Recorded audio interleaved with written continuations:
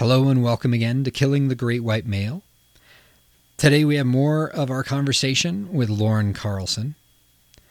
We left off last time wrestling with the notion that she had done everything right in her situation, and her statement that this is what's happening to our children.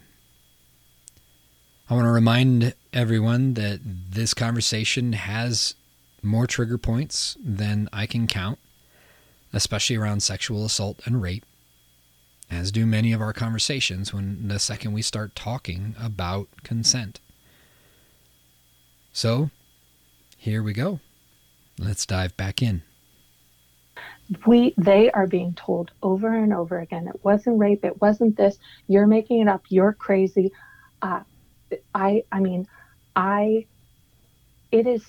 It touches me so much to think that this is what victims go through.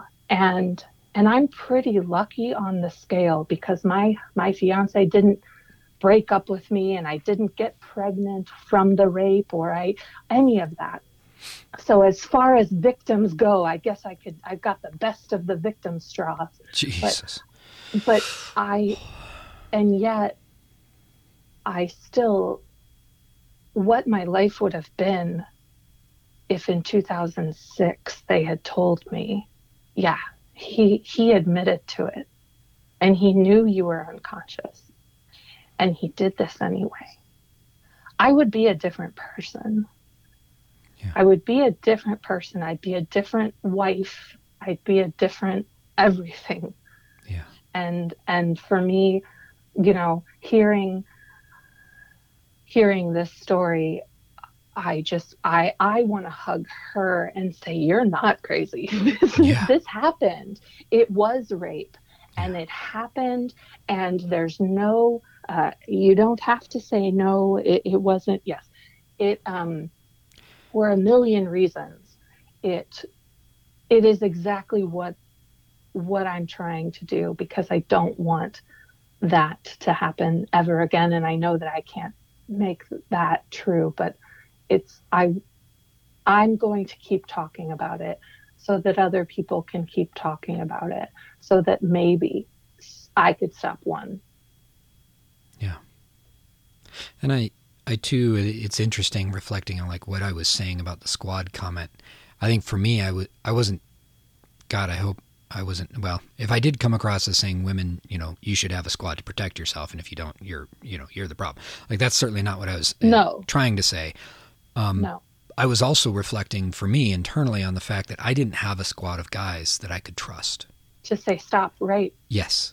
And that's, for me, some of the most problematic relationships are with especially other white men. I began probably 7, 8, maybe 9, 10 years ago to begin to be able to cultivate relationships with other white men. Thank God for nerd communities. But it's really only been the last 5 years that I would say it's been intimate. Right. Where there's a level of intimacy that I trust, and that when they're like, Royce, shut the fuck up, stop it, because I'm being an idiot, and I listen to it, and that's when I'm in places where I'm cutting loose and being silly, I need them there because and they need me there because sometimes they're the ones being the jackass. Right. So again, I think, these events are ruptures in our basic humanity, in our social fibers, in our connections with each other. They're violations of something that is most sacred to the human animal, and that's our connection with the rest of humanity and our connection to ourself. Right. And so that's so Samira and Anwen end up, to pick up our story in the book again, right? So they end up at a Take Back the Night rally. She's there because she's a survivor of rape. And the book uses the term survivor. You term yourself a victim. Right. I think, again, variety is important, folks. There's no right way to do this. Right. It's up to the person experiencing it to self-identify. Right. So Right. I have never called, I think I called myself a survivor one time, and it felt, it feels wrong. I don't know why. yeah, I was, and I oftentimes I say I was the victim of rape. Like it's in the past, yeah, even though it's not. But yeah, and I try very hard to not say my rapist. I try to say the rapist mm, because he's not mine. I didn't pick him. yep, So, but yeah, so yes, I agree. I am fully on board with people knowing that they survived something. I feel that I was still, no, I was the victim of, I was an innocent victim there. And yep. I am working to do something with what I have learned from that, all of everything that I've been through. But I don't term myself a survivor, but I wouldn't correct anyone. Yeah, it again, like these are very individual journeys, and we have to be allowed to take them. And I get something's popping up in my brain too. Just for the record, folks, like as we have this conversation, I I don't know. For myself, I'll say I know I've made a million missteps in the last couple hours that we've been talking about this stuff. So please know that this is not about being perfect here as we do this. It's about doing the work, because in the end, that's what fucking matters. Is Right. for me as a white guy, I got to do this work, and it means admitting the things that I've done and being willing to stand there and not self-implode, which bluntly I wasn't capable of prior to probably a year ago. I'm 40 fucking 6, and it's only within the last year that I've been able to say I have hurt people this way. I've have behaved like a monster, and not want to just kill myself, although that still happens sometimes. But it's like that's the challenge here in what we're doing. So as Samir ends up at this rally because he's supporting his friends, because he had his girlfriend had a history of sexual victimization as well, and so they end up kind of colliding here. Samir worried that he didn't deserve to be at the march, that his mere presence was a form of violation. And God, do I know that. Like, that's actually Right. one of the challenges I have in looking back on some of my sexual history, or even just exploratory history as a child, is that I don't want to write someone a letter and say, I'm so sorry for what I did. Because if for them it wasn't traumatic, and it wasn't, wasn't something, Right. I don't want to traumatize them by putting my perspective that I fucked this up on them. Right. And so it's a very challenging thing, because I have to sit here constantly, and I've had explicit conversations with my kids, not around sexual stuff, but around, we spanked them as children. Mm-hmm. And it was wrong. But I also know that at this point, that's my burden to carry. If they want to bring Right. up, hey, Dad, I've been talking with my therapist about this. This was really fucking shitty. Like, I have Right. to be ready to face that accusation and say, yes, I'm sorry. I did that, and it was wrong, and affirm what they're going through at any moment. And that's kind of Right. the position I've taken. I want to be clear. This may be one of the ways I'm fucking up. I don't know if I should be writing those letters. But that's, very much, that's the reality here. So that Samir is worrisome that he didn't deserve to be at that march, that his Right. very So presence was, yeah, go. right. So yeah, if I'm remembering right, they opened it up, this rally, to Yeah. anyone who wanted to speak, and Onwin goes Yes. up to speak, and Samir is there with his new girlfriend, Yeah. who he is supportive of and has spoken to, and I'm sure his experiences with Anwen has changed him so that he is able to be supportive with his new girlfriend. So I'm Yeah. sure to this point, it is clear to me at least that what he did has changed him for the better, that he can see the realization of what he did, and he is trying to change. But she gets up there, and he is like, So she's going to out me. yeah, she tells the story of what happened. Exactly. And he is terrified, which I can relate to. I understand what that would feel like. Also, I don't remember exactly what she said, but it was powerful, saying So we're on that. page 210. Okay, yeah, maybe you could remind me of what she said. Okay, so she says he says, all I could think was, shit, oh my God, how the fuck? I had no idea what she was going to say. She talked not in detail about what happened to her, and one of the last things she said was, if the person who did this to me comes out and tells his story, I hope you'll listen. Oh, yeah, it's amazing. It's amazing. That's amazing to me that she had been able.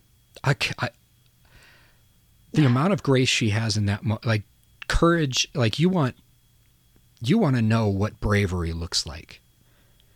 Because she saw him. She knew he was there. They had made, according to him, they had made eye contact earlier when she got up to tell the story. Right. And I know that I struggle to say things that I feel as a victim, and then I want to project them out on all of victims. And so I try very hard not to do that. So myself as a victim, if I were at that rally and I saw the perpetrator there, I would be, one, so angry. Yes. That he gets to just stand there and pretend like he's a good person now. Yeah. And I would be angry at the girlfriend. Oh, you got the good side of him. Okay, sure. Even though I wasn't dating mine, I didn't pick it at all. I would be angry, and yet I would be so hopeful that maybe this is a person who will no longer victimize, that he has learned something, and then maybe he can make a difference for the rest of them. Exactly. And so I find I would find I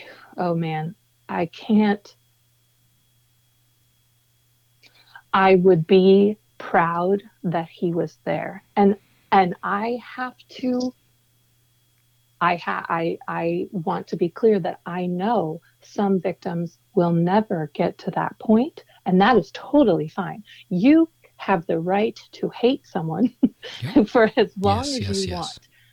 You have the right to say, I never want to see you again, and I want you. If you have the right to believe anything you want and want anything you want and feel anything you want.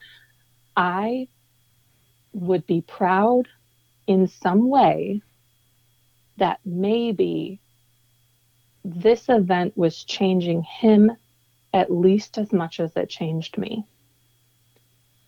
And so I'm not the same person that before this happened. But if he's not the same person, then maybe I could take some solace in knowing that maybe it wouldn't happen again. And I am not saying that this is a normal feeling or whatever the hell normal is for victims, but I'm saying that I can see myself now. Maybe I wouldn't have a year later. I probably would have just fainted because I wouldn't have wanted to see him, but I don't know. But I'm saying that the range of emotions that she is going for, and she could have said anything, and he knew that she could have said anything. And yet speaking about if he ever spoke up, I want you to listen. It's powerful because she clearly saw that he was or wanted to see or thought that he was a changed person. Or that he was trying to change. She saw something that she chose to be gracious toward. Right. He says he was floored by her generosity. Yeah. And even so, he remained silent. So as this process unfolds, she accompanies a friend who is reporting a rape. And their school, the director of student conduct ends up that he's someone who works with something called restorative justice. So the notion is that the best way to get the best results for the victim, and let's be really, really fucking clear at this point in this process, that the organizing power here must be what is best for the victim. I want to be really, really clear and say that again. Having been through the legal process personally with I don't know how many people, sat in courtrooms and watched as people testified, sat in counseling offices, done my own work around my own trauma. And well, I'm going to call this out too. For those of you who are Jesus people, Jesus articulates very clearly a preference for anyone who is oppressed. And when we talk about a victim, especially a victim of violence this way, sexual assault, we have to have a preference for the oppressed. It is mandated in your Bible. I'm an atheist now, but I'll still call you to account. It is mandated by your Jesus dude that you have a preference for the victim in these. They are the ones who must be the people whose needs are met in the process of whatever unfolds afterwards. Right. So let's be real clear here. If the victim, as you just stated, I guess I'm saying the same thing differently. I'm white mansplaining this shit, aren't I? Anyway, okay. So she decided she wanted to do the work of restorative justice, that to her it was not as important whether Samir went to jail for what he did. Right. That was the choice she made. And this process includes work individually, so that they are both required to process. And it requires also at the outset that he knows he did something wrong, that what he did was wrong, that you can't even enter restorative justice without a basic understanding that I violated that person. If you don't start there, it's not going to work. Restorative justice only works when the violator holds the truth that they hurt someone, that they violated someone. This concept is so incredibly troubling and powerful.